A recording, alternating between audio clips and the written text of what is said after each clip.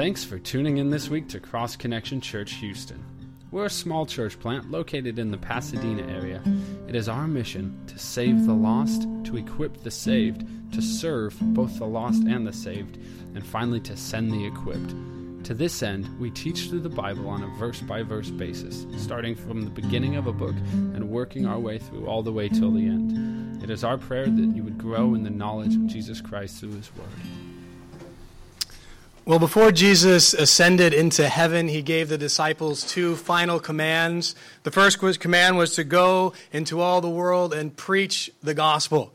And the second command was, before you go, you need to wait.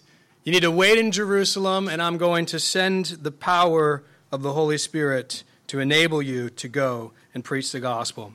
Well, last week we looked at how the disciples waited there in the upper room, 120 of them there in Jerusalem, and now the wait is over. As we come here to Acts chapter 2, we're going to see one of the most important events in all of Acts. It's the event that enables the early church to start. It's the event that empowers the believers there to go and fulfill this command that Jesus gave them to reach the world with the gospel.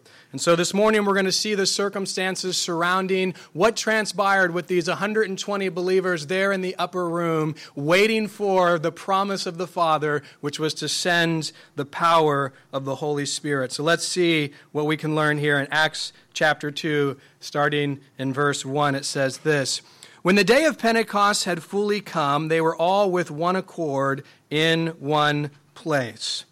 Now, a question I want you to think about is, why did Jesus make the disciples wait? He ascends into heaven, and then He says, you know what, guys, go wait in Jerusalem for the power of the Holy Spirit. Well, why not just give them the power of the Holy Spirit right then when He's ascending into heaven? Here you guys go, no need to wait. Here's the power of the Holy Spirit. Why make them wait? That's probably a question that we pose a lot of times when God makes us wait. Lord, why make us wait for whatever it is? But something important for us to understand is that God always has a purpose, and He always has a reason for why He chooses to make us wait for particular things, and He has a perfect timing in which He does things. Now, His timing is oftentimes not our timing, but His timing is always perfect. And notice that Luke tells us it's now the day of Pentecost. This is interesting. You see, God waited for a specific day. He waited for the day of Pentecost to fulfill this promise that He would send the Holy Spirit to baptize or empower these believers. You see, God's plan to redeem mankind through the death of Jesus Christ, through His resurrection, God's plan to establish the church, God's plan to come back for the church, God's plan to come a second time, all these things are spoken of very clearly in the Old Testament. But one of the most fascinating ways in which these things are revealed to us is through the 7 Jewish festivals, feasts that God had established for the nation of Israel. You see, all 7 of these feasts really had a dual purpose. The first purpose was to look back and remember something that God had specifically done for the nation of Israel, and they remembered that, and they would oftentimes sacrifice or do things to honor God for what He had done for them. But the second purpose was to point them and to prepare them for something that God was going to do through Jesus, the Messiah, in the future. Now, many Jews didn't recognize or see the future fulfillment of these things, so they often would just look in the past and celebrate these feasts about things that God had done. But God was preparing them through these feasts for something that He was going to do in the future. So there was this dual purpose. I want you to look back at what I have done, but I also want to point you towards something that I'm going to do through the Messiah, through Jesus. Now, the chart that I put up on the screen here shows what the 7 feasts are, but it also shows underneath them their fulfillment in Christ. And I just want to quickly go through that. And the purpose of going through this is to reveal that God had a specific timing for these things to transpire. We could spend many teachings on each one of these things. And when we go through the book of Exodus and other things, we will get into them more specifically. But I just want to note them for you because I think they're important and interesting to note. The first feast is the Feast of Passover. And we've noted that before as Jesus took the Passover with his disciples and they were looking back. Remember Exodus, the angel of death passed over the homes that had the blood sprinkled on the doorpost and lintel. And so they're remembering how God passed over them, did not kill the firstborn because of the sacrifice and the blood that was on there. And this feast points to Jesus, our Passover lamb, the one who shed his blood for us, that our sins could be paid for on the cross. And we noted in the book of Luke that Jesus was killed, sacrificed on that specific day of Passover. He was truly the Passover lamb for us. Well, the second feast is the Feast of Unleavened Bread, and it followed right with the Passover. And the Feast of Unleavened Bread was also a reminder back to the book of Exodus and God delivering the Israelites from Egypt. They didn't have time to wait for the dough to rise, and so they had unleavened bread, and they would take this as a reminder of that. But also in Scripture, leaven is a picture of sin. And this is significant because Jesus, we know, is sinless. That's the reason that he could pay the price for our sins on the cross. And something that's very interesting, and if you go to Israel today and Jews who celebrate this, and they don't really have an answer for why they do this, but they wrap up the unleavened bread and they go and they hide it, and they have the children, they go and they find it for them. And this is a very interesting picture of Jesus, the sinless one, who once obviously he was crucified, was wrapped in burial clothes, laid in a tomb. And so it points to Jesus' burial. The third feast is the Feast of First Fruits. And this took place right after the Feast of Unleavened Bread. And this was a time to offer to God. The harvest was happening right then, and you would give him the first fruits of the harvest. The best went to God. And it was at the start of the feast that Jesus rose from the dead. Easter is something that we've kind of adopted more from a pagan holiday. We probably should have kept it with the first fruits, but we've used that term. We don't use the same kind of, obviously, worship as a pagan holiday, but we've adopted the name. But it happened right there on the Feast of First Fruits. And in 1 Corinthians chapter 15, Paul tells us this pointed to the resurrection of Jesus, and it's also a promise that since Jesus rose from the dead, we can be confident that we too, when we die, will rise and be given new glorified bodies. The fourth feast was the Feast of Pentecost, and that's the feast that we'll be looking at here in Acts chapter 2. This feast occurred 50 days after the Feast of First Fruits. And I point that out because we're wondering, how long did the disciples wait? Well, if you remember from the book of Luke, after Jesus rose from the dead, he spent 40 days with the disciples. And so that leaves how many days for you mathematicians? 10 more. And so the disciples were waiting in the upper room for 10 days. And I'm sure that felt like a pretty long time, waiting for 10 days for the Lord to pour out his Spirit, as we're going to see him doing in just a few minutes. Now, during the Feast of Pentecost, the Jews were to offer a new grain offering and also to thank the Lord for the harvest that he had provided for them. But it was also a celebration looking back on the fact that God gave the Jews the law. And that was something that was so important, that remembered, you gave us something so vital to us. Well, now we're going to see that God is going to give something vital again. He's going to give his Holy Spirit to believers. And they're also going to see a harvest. Not a harvest of food, but a harvest of souls who come to know Jesus Christ. And so for the Old Testament Jews, the Feast of Pentecost was a time to remember and thank God for the harvest and to remember the law. But now they're going to have a whole new meaning. They're going to remember the harvest of souls, and they're going to remember the outpouring of the Holy Spirit. The fifth feast is the Feast of Trumpets. This was a feast to remember the first trumpet that God gave there on Mount Sinai right before the giving of the law. And how they would celebrate this was throughout the day. They didn't know it was going to happen or when it was going to happen. The priest would blow a trumpet and everyone would leave what they were doing and they would go and gather there at the temple. And this feast points to the rapture of the church. The rapture is always associated in Scripture with the blowing of a loud trumpet. When the heavenly trumpet is blown, the Bible talks about God is going to come and instantaneously receive believers to himself. The sixth feast is the feast or the Day of Atonement. This was the one day of a year when the high priest would go into the Holy of Holies and to atone for the sins of the nation of Israel. This feast points to the second coming of Jesus. Because at this point in time, you do have some Messianic Jews, some Jews who do believe that Jesus is their Messiah. But for the most part, Jews have rejected that Jesus is their Messiah. But when he comes again, the Bible makes very clear, then they're going to realize, then they're going to recognize who their true Messiah is, and they're going to believe in him, and their sins once again will be atoned for. So this points to Jesus' second coming. The seventh feast is the Feast of Tabernacles. This was to remember how God took care of the Israelites in the wilderness, and they had to pitch tents for that time where they were there. Well, this points to the millennial or 1,000-year reign of Christ, when he's going to come and tabernacle or dwell with us here on earth once again. So, as you can see, these 7 feasts not only pointed back to what God did in the past for the nation of Israel, but it's also pointing to the future of what God was going to do through Jesus. Now, the reason I took the time to share this is, first, I think it's fascinating. I think it's important to understand. I would encourage those of you who like to study Scripture to look into these things. I think it's very interesting to deepen your knowledge of. But second, I want you to see that God purposely waited to give the Holy Spirit until the day of Pentecost, because God had a specific time frame. He had already established it through the feast. He was pointing people to that, even though they might have not recognized. And he says, I got a time. I've had a time for a while, and it's going to be on the day of Pentecost that I'm going to pour out the Holy Spirit for the first believers there. So Jesus' followers, 120 of them, are in the upper room. They've been waiting for 10 days, and now let's see what transpires as this promise is finally fulfilled, starting in verse 2 of Acts chapter 2. And suddenly there came a sound from heaven as of a rushing mighty wind, and it filled the whole house where they were sitting.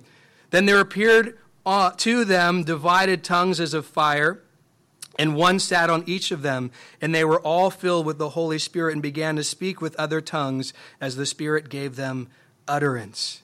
Now I want you to notice something here. Right before this outpouring of the Holy Spirit happens, the thing that they're ultimately waiting for, right before that transpires, you see 2 very interesting and significant things happen. And so imagine you're the disciples, you've been waiting for 10 days, and we noticed last week how they were waiting. They spent so much of their time in prayer and in the Word, and so 10 days have transpired, and all of a sudden, something happens. The first thing that happens is this sound of a rushing mighty wind fills the whole house. Now, the sound of a rushing mighty wind is often associated with power or invisible power, because you can't see the wind, but you can see the effects of the wind. And if you've ever been, near a tornado or something like that, the sound of that wind is quite powerful. Here is actually the sound of a tornado. When you hear something like this, you associate it with power. You recognize that there is power behind it. Because you know it has the power to rip up your house if you're not careful. And so they're sitting there in this upper room, and a sound probably very similar to that fills the room, this sound of a mighty rushing wind. And I'm sure it got everybody's attention of, oh my goodness, what's happening? Is it about to transpire right now? But the thing that happens next, I'm sure would have got their attention even more than the sound of a rushing mighty wind. They might have just thought, it's a really windy day. But now what happens is something that they could not miss. We're told, before I even get into that, I think something interesting about the wind here is both in Hebrew and Greek, the words translated wind are the same words translated spirits, and there's an interesting connection with that. But in John chapter 3, verse 8, we're told from Jesus, the wind blows where it wishes, and you hear the sound of it, but cannot tell where it comes from and where it goes. So is everyone who is born of the Spirit. The Holy Spirit, like the wind, is mighty in power, but we can't see him. We only see the effects that he brings. And one of the greatest effects is when he affects our lives personally, when he empowers us to live for Jesus Christ. So as followers of Jesus there in the upper room, they have this sound of a mighty rushing wind, and then something else transpires. We're told, and I don't know what it looked like, but I found this picture just to kind of give us some kind of visual, that there appeared on Jesus' followers divided tongues as of fire, and one sat on each one of them. And I'm sure that really got their attention. Here you hear the sound of mighty rushing wind, and you're looking around and thinking, whoa, there's fire on each of us here. What is going on? Now remember in the Gospel of Luke that John the Baptist prophesied concerning how Jesus would baptize. John's ministry was a ministry of baptism of repentance, but he pointed to Jesus and he spoke about how he would baptize people. And I want to remind you of that. Luke chapter 3 verse 16, it says, John answered saying to all, indeed I baptize you with water, but one mightier than I is coming, whose sandal strap I am not worthy to loose. He will baptize you with the Holy Spirit and fire.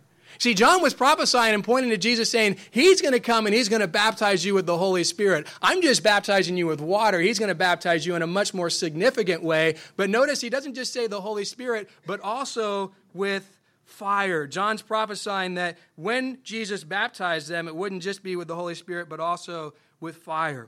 You know, it's interesting if you look in the Old Testament, there's many instances where there's a sacrifice being given to God, and he himself provides fire from heaven to consume the sacrifice, really as a sign in his approval of it. And I think it's interesting now as you see these followers of Jesus waiting in the upper room, and the Lord once again sends fire from heaven, and it's not to consume a dead sacrifice, but to come upon living sacrifices for him. Now, under the Old Covenant, the Holy Spirit really mainly rested on God's people as a nation more than as individuals. And here in the New Covenant, one of the blessings that we see many blessings from the Old Covenant to the New Covenant, but instead of just being on the nation as generally, it is on specific individuals. Notice here in verse 3, we're told that the tongues of fire sat upon each of them. Now, as amazing as that might have been to hear this mighty rushing wind and to see these tongues of fire, really that's just, leading up to the real thing that's about to happen, the real outpouring which is about to take place, and that is the fulfillment that Jesus said would happen, that the Holy Spirit would be given to them. And so as they're sitting there, as they're waiting, and they hear this mighty rushing wind, and they see these tongues of fire, now all of a sudden the Holy Spirit comes upon them. And I think it's important for us to note here, Jesus gave them a command. Go into all the world and preach the gospel. And we noted that was an impossible command for them to do in their own power. There was no way that they were able to fulfill that command in their own strength and their own power. And that's why Jesus says, before you go and try to fulfill that, you need to wait, because I am going to give you the power that will enable you to actually fulfill what I've just commanded you to do.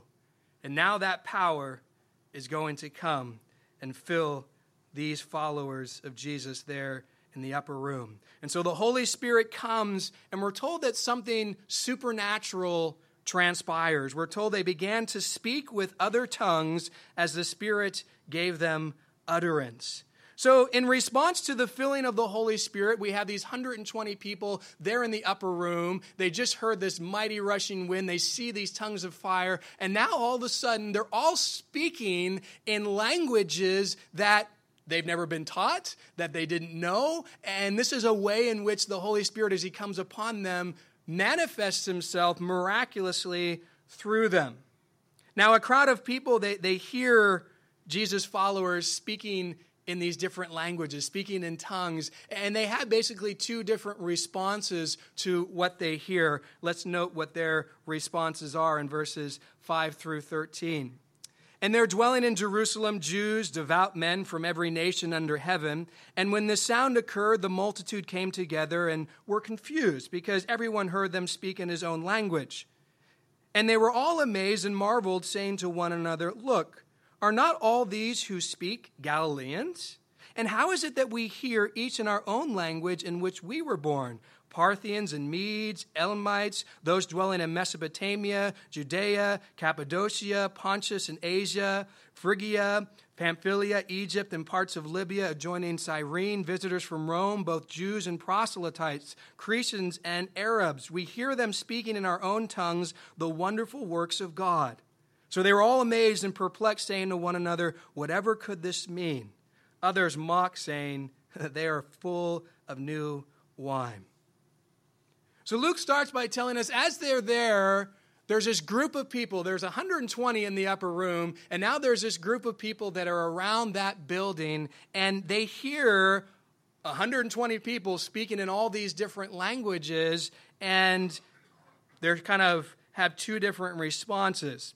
Now, something important to note is the Feast of Pentecost was one of 3 Jewish feasts that Jewish men, were required to come to. And so Josephus, the Jewish historian, said that usually at that time, Jerusalem had about 150,000 people in it. The Passover would explode the town to about 3 million, and Pentecost would also explode the town to about 2 million. And so you have a huge amount of people there that don't actually live in Jerusalem because they're coming to the temple and they're coming to the city to celebrate this feast. So there's this large crowd of people that are gathering there, and they hear what's going on, and they're a bit confused. And the thing that confuses them is everyone who's coming from these different areas, different nations, say, well, wait a second. We hear people in there speaking in our native tongue. We hear them speaking in a language that we get and understand,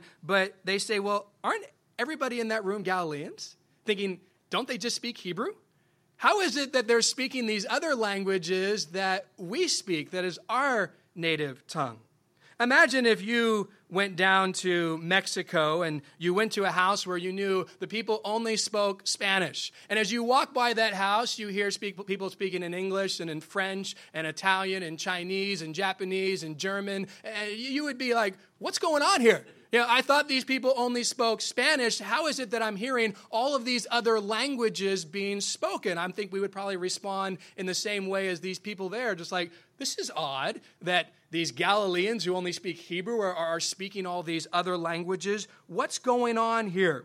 Well, Luke shares with us that there are 15 different nationalities. He lists them for us. Here's a map where those different nationalities came from. And as you can see here, you have these different nationalities. They're all there. They speak other languages besides Hebrew. They're hearing these people speak in their language. But notice what verse 11 says, because I think it's important what they're hearing.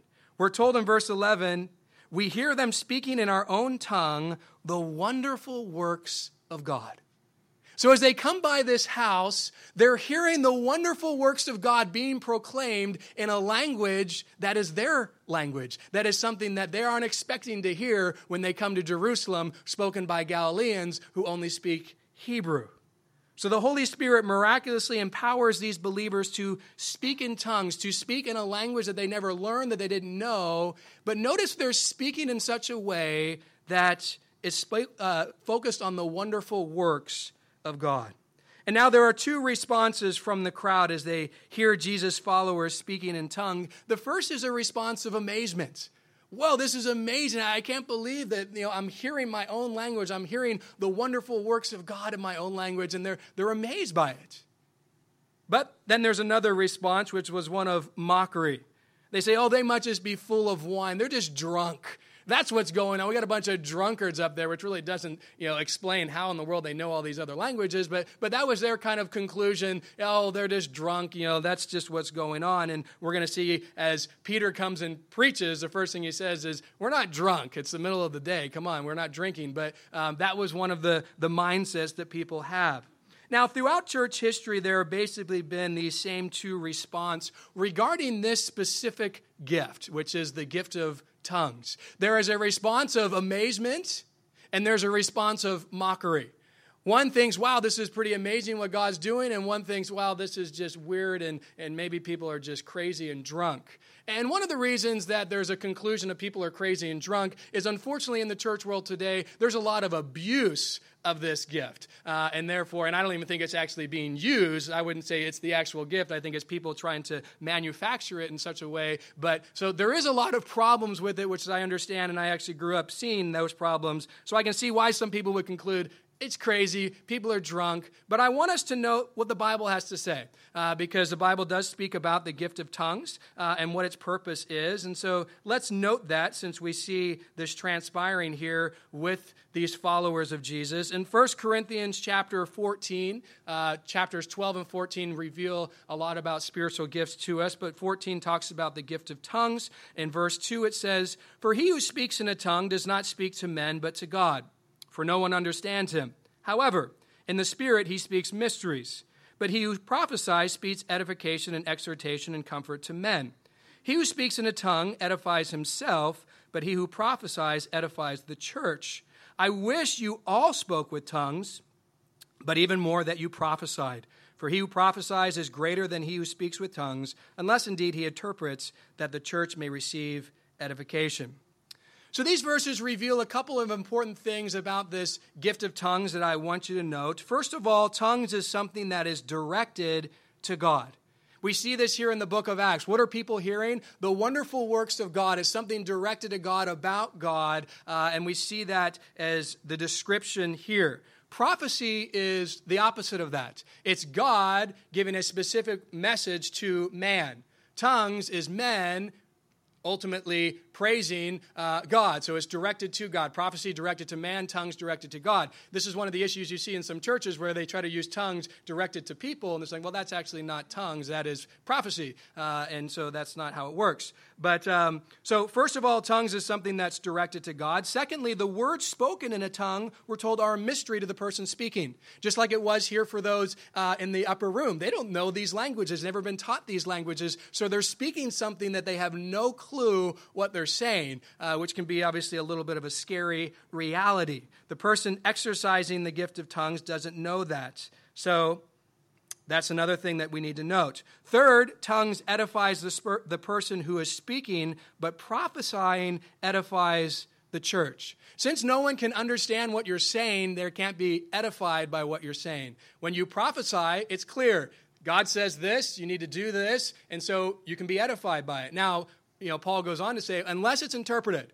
If the tongue's interpreted, just like if I were to be speaking in Spanish and someone was interpreting it so you could understand it, or Spanish for most of you be like, well, I'd understand it anyway. Okay, if I was speaking in German and it needed to be translated. So if it's translated for us, then we can be edified because we can know what's being said. And so that's what he's saying. Unless there's an interpretation, then the body's not edified. It's not built up. And so the person speaking is the only one built up, but everyone else isn't. And this is why Paul gives specific commands as to how to use the gift of tongues. He gives specific commands as to how to use all spiritual gifts. And for churches who love to exercise spiritual gifts, I grew up in one, this is something I always find, why don't you use this? Because you use 1 Corinthians chapters 12 and 14 to tell people about spiritual gifts, but in those chapters, Paul makes very clear the order in which they should be used. And in my experience, a lot of churches just throw that right out the window and say, well, forget the order, let's just indulge in these things. Well, there's a specific order for the purpose of what?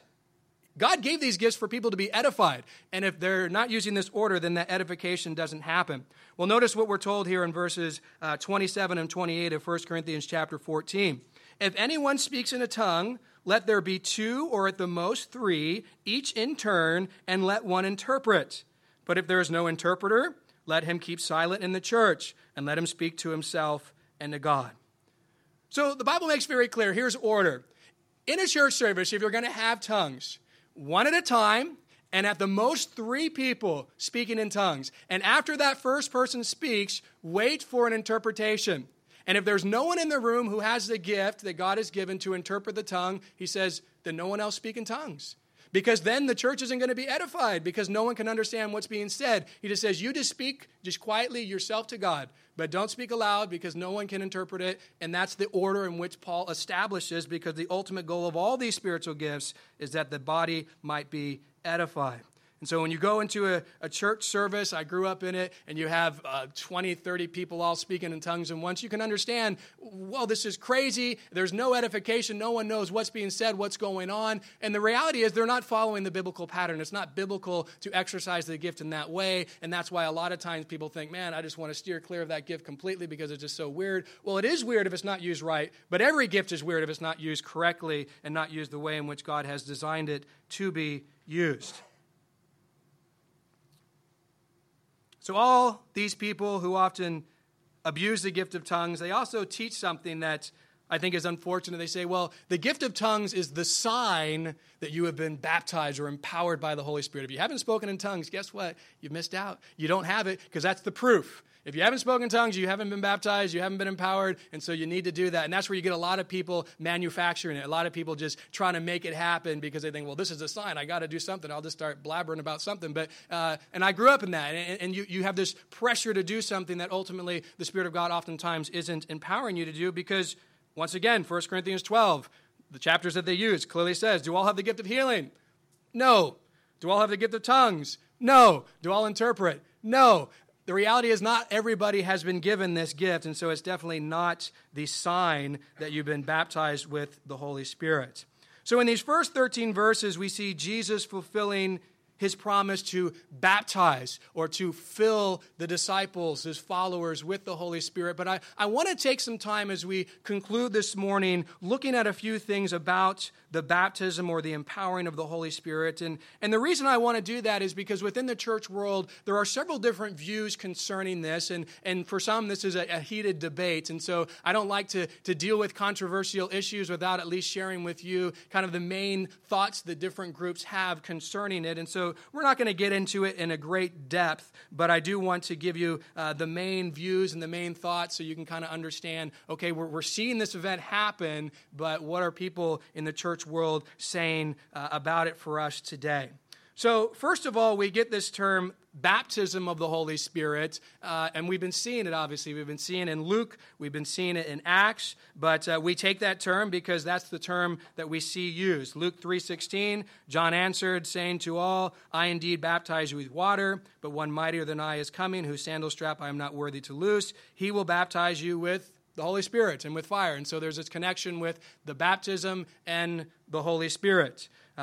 Jesus, Acts 1:5. Jesus said, for John truly baptized you with water, but you shall be baptized with the Holy Spirit not many days from now. So John said it, Jesus said it, and they use this connection with, it just, it's semantics, whether you use the term baptism or empowering. The reality is it's an empowering work of the Holy Spirit, but the term that we see in Scripture is this term baptism, and so that's usually the term that many people give to it.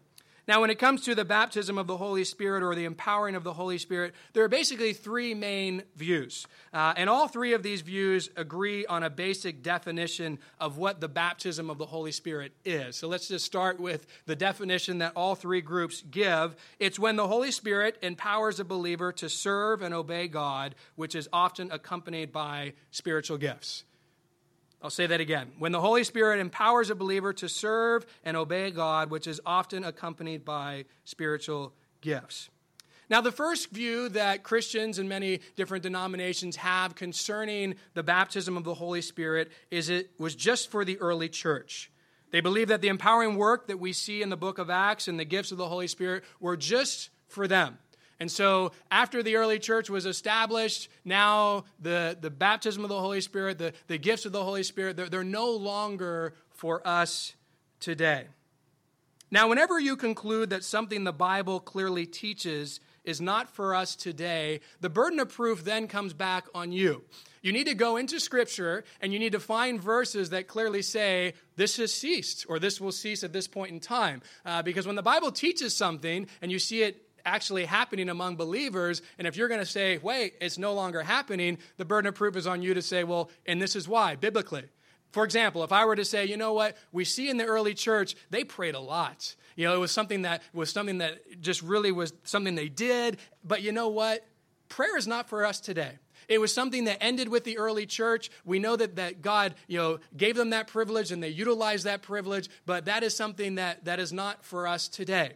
Now, if I were to make that claim, then the burden of proof would be on me to go into the Scriptures and to prove, well, when and where does prayer cease for the believers today?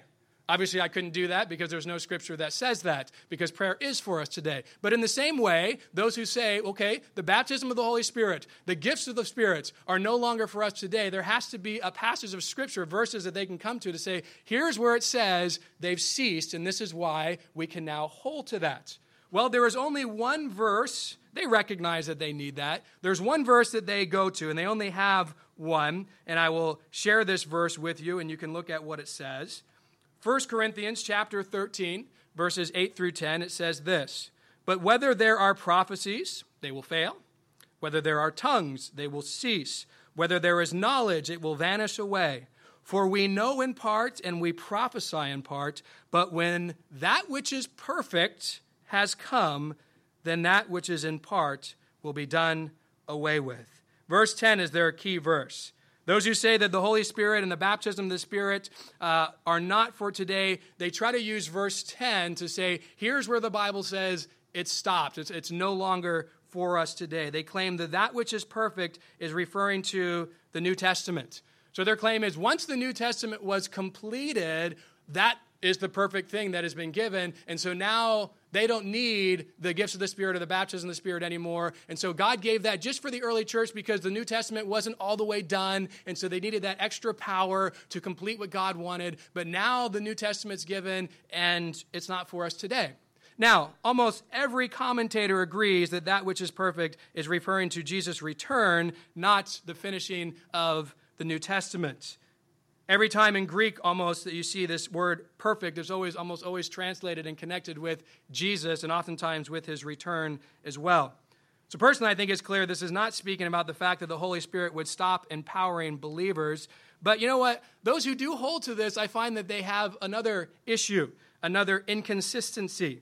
Notice one of the things this verse say will cease is knowledge. But when you talk to those who say, well, we still have knowledge today, but they also believe in other gifts that we still have today, like, well, isn't it a spiritual gift to be able to teach? Well, yes, it is, but do you still teach? Yes, we do. Do you believe that you are anointed to teach? Yes. Okay, so you believe that that one still exists. You believe the gift to pastor still exists. You believe the gift to evangelize still exists. See, what you understand here, you need to get is really what they're saying is what they kind of term the sign gifts, like healing and tongues and prophecy, these what they would say are more supernatural when they're all supernatural, are the ones that don't exist anymore, but teaching and preaching and pastoring and evangelism and knowledge, those are things that we do have today.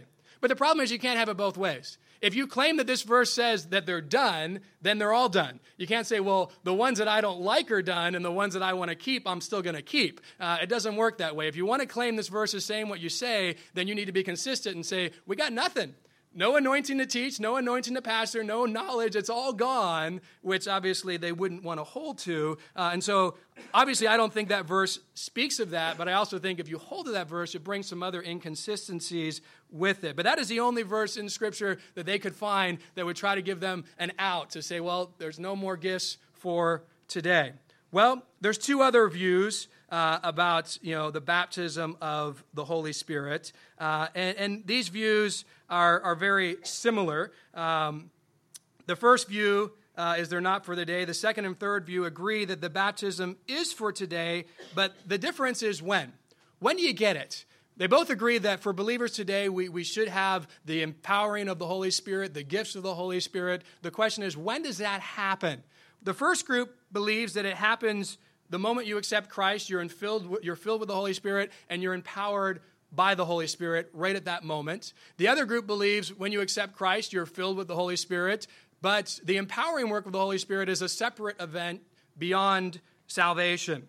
Now, both views have good, interesting thoughts to them, but I think as we look at some verses, the debate as to whether or not it happens right when you accept Christ or something that's a little later is actually just seen in Scripture. So we're just going to look at a few verses in Acts, and you can kind of conclude what you want. There are three Greek prepositions that are important for us to understand as we look at how the Holy Spirit connects with people. And those three Greek prepositions are para, which is with or alongside of, en, which is in you, or epi, which is upon you. Now, in John chapter 14, we see the first two Greek prepositions translated with and in. Notice what we're told in John chapter 14, verses 16 and 17. And I will pray the Father, this is Jesus speaking, and he will give you another helper, speaking of the Holy Spirit, that he may abide with you forever, the Spirit of truth, whom the world cannot receive because it neither sees him nor knows him, but you know him, for he dwells with you and will be in you. Two different things, okay? So Jesus makes very clear, right now the Holy Spirit's with you, just like he's with everybody in the world, but he's going to be in you. He's going to indwell you, something that's going to be new for you, okay? Later on in the Gospel of John, Jesus says something very important. John chapter 20, verse 22. And when Jesus had said this, he breathed on them and said to them, receive the Holy Spirit. So this is after Jesus has risen from the dead. In those 40 days that he's with them, he has this time and he says to them, receive the Holy Spirit. Now, I think when Jesus says receive the Holy Spirit, that you would receive the Holy Spirit right when he says that. And so I believe here they've gone from the with to now in. Received. The Holy Spirit is now in them. Okay? Well, now you have, so you have with, you have in, and notice this third Greek preposition, which is upon, which we noted in Acts chapter 1, verse 8. But you shall receive power when the Holy Spirit has come upon you, and you shall be witnesses to me in Jerusalem and all Judea and Samaria and to the ends of the earth. So we noted that the Holy Spirit was with the disciples, and then the Holy Spirit was in the disciples in John chapter 20. And now Jesus says the Holy Spirit will be upon you here in Acts chapter 1. Well, what we just looked at this morning in Acts chapter 2 is the event where the Holy Spirit truly does come upon the disciples as they are baptized or empowered with the Holy Spirit. But now let's look at some more verses in Acts and what we see and what groups we see. This is something that's interesting. Acts chapter 4, verse 31. And when they had prayed, the place where they assembled together was shaken, and they were all filled with the Holy Spirit and spoke the word of God with boldness. Now, the interesting thing here is this is the same group, for the most part, that was in the upper room. Okay, so the same group that already had the empowering of the Holy Spirit to go out. They're fearful because what has just transpired is the religious leaders say, you keep speaking in Jesus' name and we're going to kill you. And obviously there was fear, like maybe we shouldn't go out and do this because I don't want to die. Well, the Holy Spirit empowers them to give them boldness to go and proclaim the gospel. And so this group that had already received the Holy Spirit, they're already saved and been empowered by the Holy Spirit, once again is empowered again to go out with boldness. Acts 8, verse 14 through 17. Now, when the apostles who were at Jerusalem heard that Samaria had received the word of God, they sent Peter and John to them, who, when they had came down, prayed for them that they might receive the Holy Spirit. For as yet he had fallen upon none of them. They had only been baptized in the name of the Lord Jesus. Then they laid hands on them and they received the Holy Spirit. So here we see people in Samaria. They've already believed in Jesus and they've already been baptized in the name of Jesus. So they're clearly believers in Jesus, but yet the power of the Holy Spirit hasn't come upon them yet. And so Peter and John come down and say, wait, has the power of the Holy Spirit come on? No, well, they lay hands on them, they pray for them, and all of a sudden we see this empowering work of the Holy Spirit come on people who already accepted Jesus and already were baptized in his name. So once again, this baptism or empowering of the Holy Spirit came after someone was already saved. Now, probably the most famous person in the book of Acts, Paul, he was Saul, Acts 9, 17 and 18. And Ananias went his way and entered the house, and laying his hands on him, Brother Saul, the Lord Jesus, who appeared to you on the road as you came, has sent me that you may receive your sight and be filled with the Holy Spirit. Immediately there fell from his eyes something like scales, and he received his sight at once, and he arose and was baptized. On the road to Damascus, Saul, we're going to see this soon, has this encounter with Jesus Christ. He gets saved there, but he's blinded, and for 3 days he's there blinded, and then God sends this man Ananias to come and pray for Paul, who's already accepted Christ, who already believes in him, and now he is filled with the Holy Spirit. Now, I want to give credence to the other view. There is an example of the Holy Spirit baptizing believers at the moment they accept Christ. Acts chapter 10, verses 44 through 47. While Peter was still speaking these words, the Holy Spirit fell upon all those who heard the word, and those of the circumcision who believed were astonished, as many as came with Peter, because the gift of the Holy Spirit had been poured out on the Gentiles also. For they heard them speak with tongues and magnify God. Then Peter answered, Can anyone forbid water that they should not be baptized, for who have received the Holy Spirit just as we have? So Peter comes and he's preaching the gospel, and they believe the gospel, they accept Christ, and right at that moment, the Holy Spirit not only indwells them like he does for anyone who accepts Christ, but also empowers them. And what do? They start speaking in tongues, just like we see here of the 120 in the upper room. Now, I think this was something maybe more for the Jews than it was a pattern that we regularly see, because as we see, it took God a lot to get Peter to even go here. He had to have this vision because they just thought, it's just for the Jews. Salvation is just for the Jews. The power of the Holy Spirit is just for the Jews, not for the Gentiles. And so God had to show him, no, don't call unclean what I have cleansed. You go to the Gentiles. And when he goes, he's preaching the gospel.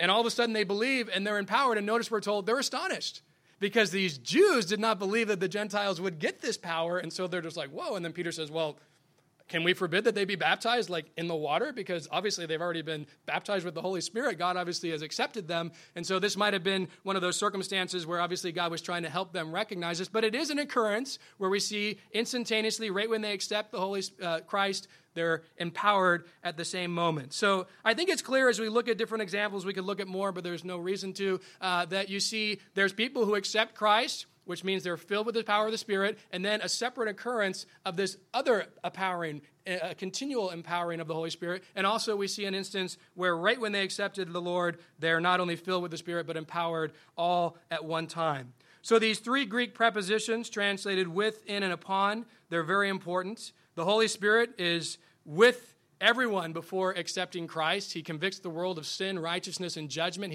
He's there with everyone. But once you accept Christ, he now dwells in you.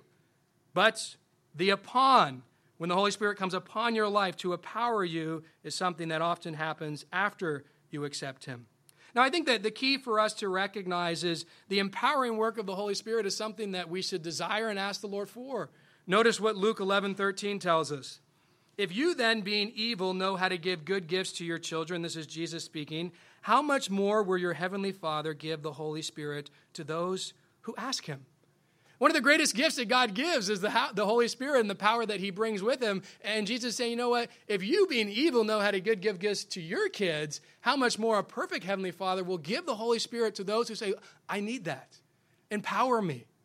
Now, obviously, we've noted several times that God wants to empower those in the upper room to reach the world with the gospel. And I believe he wants to empower us to reach our culture in the world with the gospel as well. But it's not just for that. Don't just think, well, the power of the Holy Spirit's only for preaching the gospel. Obviously, that's one aspect of it. But to obey God, to live for Christ, you need the power of the Holy Spirit. I mean, John chapter 15, a very difficult passage to put into practice because Jesus says, without me, you can do nothing. His power has to be given to us for us to be able to do anything for him. I can do all things through Christ who strengthens me. We need the power of the Holy Spirit in everyday life if we want to be godly men, godly women, if we want to be godly fathers, godly mothers, godly husbands, godly wives. We want to be godly friends. We want to be godly co-workers. I mean, we need the power of the Holy Spirit to do that because in and of ourselves, we don't have the power. In and of ourselves, we don't have what we need to accomplish what God has called us to accomplish. Vance Havner said this, we're not going to move this world by criticism of it, nor by conformity to it, but by men and women empowered by the Holy Spirit, reaching the world for Christ. This world is in desperate need of Holy Spirit-empowered followers of Jesus. The disciples amazingly reached the world with the gospel. Why? Because of the power of the Holy Spirit that enabled them to do that. One of my favorite Old Testament passages, Zechariah 4:6, not by might nor by power, but by my Spirit, says the Lord of hosts. It's not by our might. It's not by our power that we're going to accomplish anything. It's by the power of the Spirit of God that's going to enable us to do what we need to do.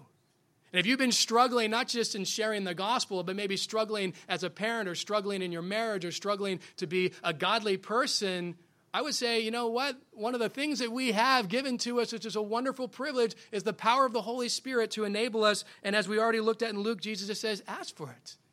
Ask and I will give you. I will enable you. I've mentioned many times, God doesn't command us to do something that he's not going to give us the power to accomplish. He's not sitting up there in heaven going, I just told you to reach the world with the gospel and you have no chance and this is going to be so fun to watch you just fall on your face. No, he's saying, I'm calling you to do things and I will empower you to accomplish everything that I've called you to do.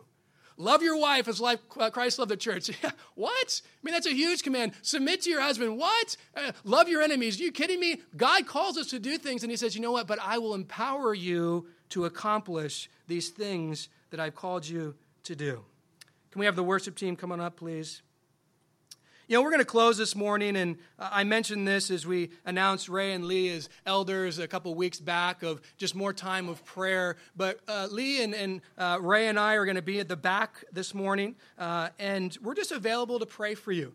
For anything that you have in your life that you need prayer for. But, obviously, if you want to put into practice what we've been talking about this morning, if you feel like, I need the power of the Holy Spirit in my life. I need him to empower me to do what he's called me to do. We'd be happy to pray for that. We'd be happy to pray for anything anything that you have need of. So as the worship team leads in worship, we'll be back there. If you want to take advantage of prayer, we're there for you. If you just want to worship, feel free to do that as well. But we're just going to take this time to do that, and we'll just go ahead and take some time to worship the Lord and pray. So we're available to lift up your requests if you like them.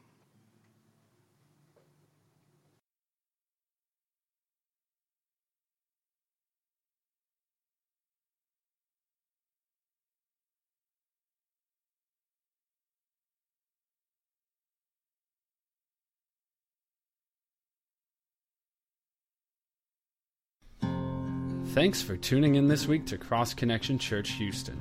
We're a small church plant located in the Pasadena area. It is our mission to save the lost, to equip the saved, to serve both the lost and the saved, and finally to send the equipped. To this end, we teach through the Bible on a verse-by-verse basis, starting from the beginning of a book and working our way through all the way till the end. It is our prayer that you would grow in the knowledge of Jesus Christ through His Word.